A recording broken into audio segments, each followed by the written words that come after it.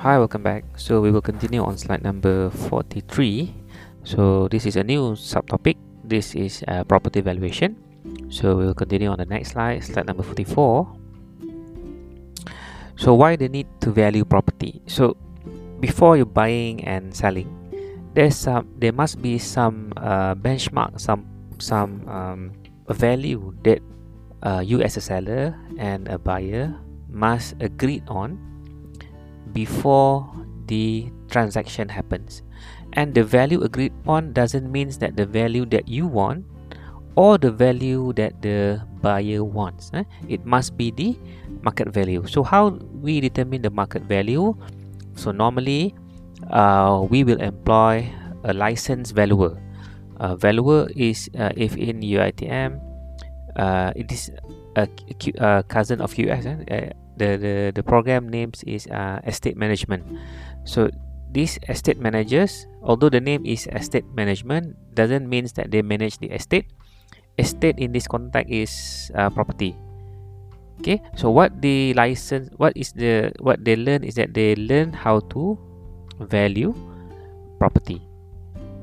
Okay, this is important in buying and selling, like I mentioned before, and also it is important when a bank want to give loans to you, give loans to a buyer.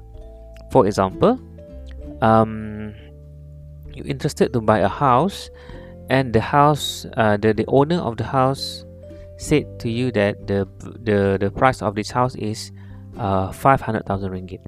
So when you go to the bank will ask the panel valuer what is the market value of the property. If the market value of the building is 450,000, there is no way that the bank will give you loan based on 500,000. So you can go back to the buyer and telling him or her that the loan approved by the bank is only maximum is 450,000.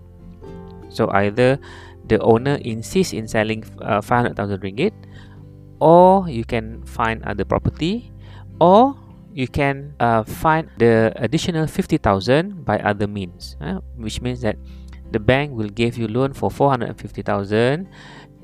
50,000 you have to apply for a different loan, maybe personal loan, or maybe you can borrow from your friends and family in order to cover the additional value of the property.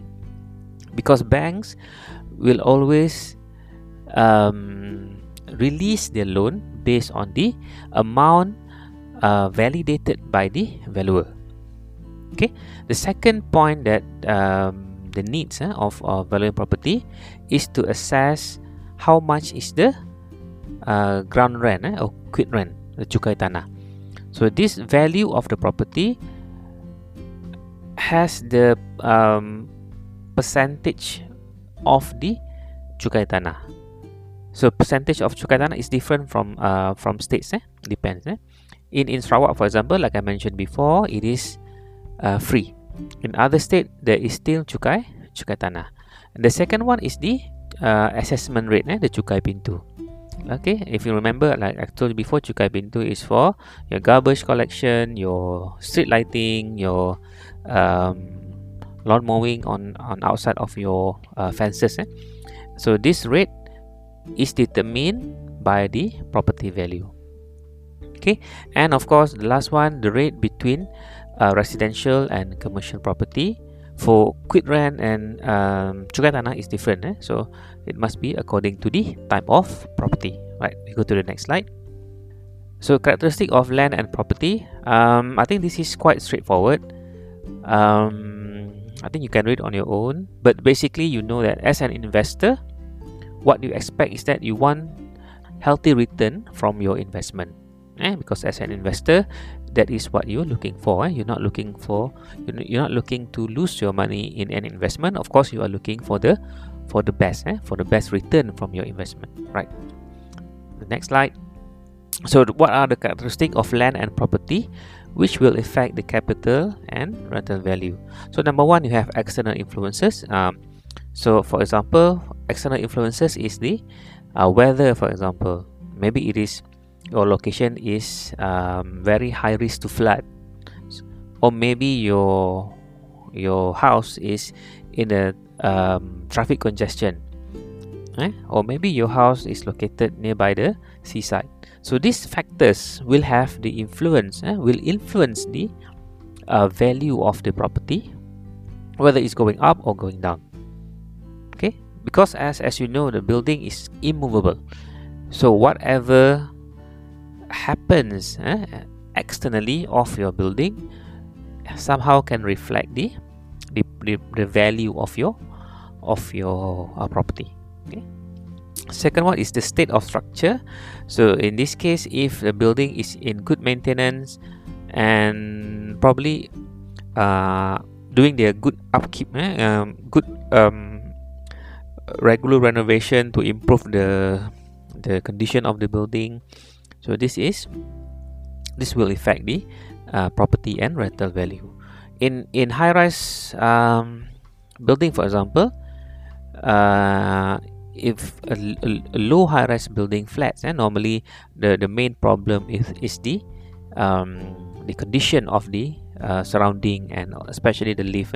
If the lift is not in good condition, probably the prices of the property suffers because of the problem in the maintenance of the lift.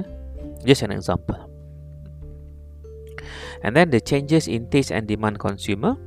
So sometimes the buyer will very keen on having the latest design of the building, because actually you can see the design and the shape of the building. You can roughly estimate the year of the construction.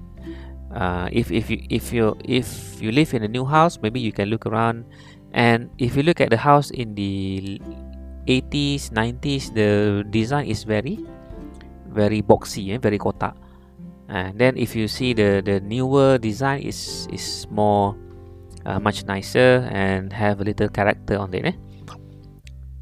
And for offices and for apartments, maybe what you are looking for is the probably a higher safety equipment.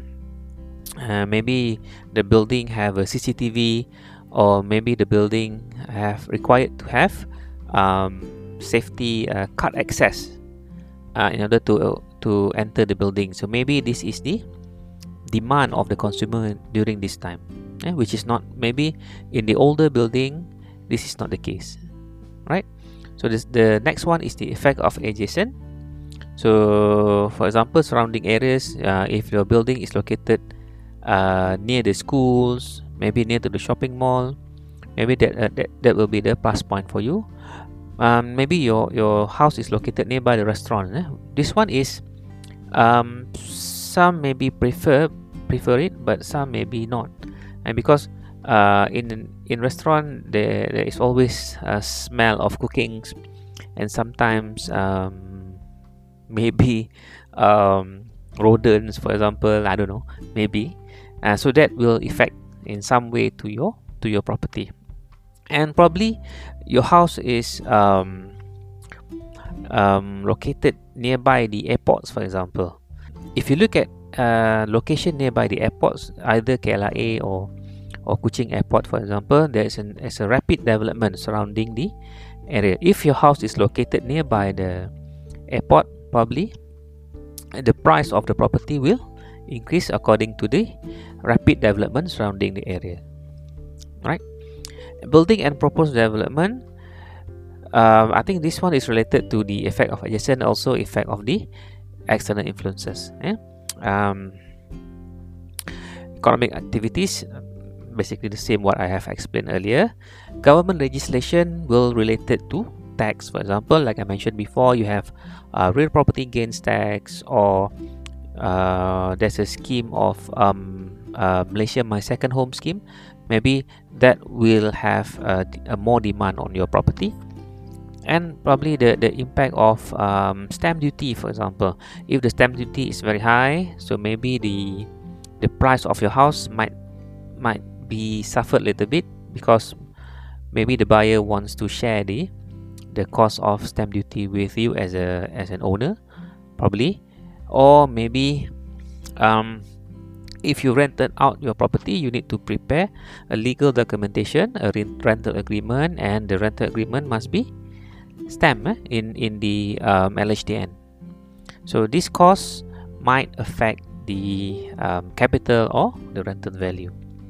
And then the effect of inflation. Of course, the inflation, every year we have inflation. If your property value or the rental value doesn't is lower than the inflation rate, probably there's some revision to do on that, because if it is lower than the inflation rate, it is not profitable to you as an investor or as an owner to maintain the rate that you are selling or renting.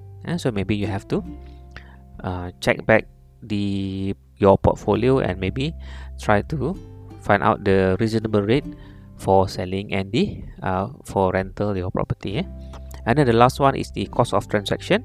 This is related to fees and payment which you need to pay in order for buying a property. Transaction means the process of buying and selling the property. And then of course it is also, if you are rental, it will consider the management cost as well. If you have an apartment or condominium, you have to know that you have to pay for the maintenance fee for every month. If you have swimming pool, then the maintenance fee will be higher compared to the one that without the facilities. If your apartment has a gym, have a pool, have a tennis court, for example, the rate of maintenance will be higher. Okay, and then if you are buying and selling, of course you have to employ a lawyer that needs to draft the sales and purchase agreement between you and the buyer, or between you and the if you are a buyer, you have to prepare two legal documents. Number one, SNP, sales and purchase agreement between you and the seller. And then you have to have a legal agreement between you and the banks, because you are applying loans from the bank. So you have to pay two fees. Number one, to lawyers. If you are a buyer if you are a buyer, you have to employ if you have to prepare two legal documents. If you are a seller, you will involve in only one document, which is the sales and purchase agreement. Normally it is shared between buyer and seller, but the buyer will bear the cost, if I'm not mistaken, either 70-30 or 60-40. But the cost will be covered by both of you, right? Okay, I think we stop now. We will continue later on slide number 47. Thank you.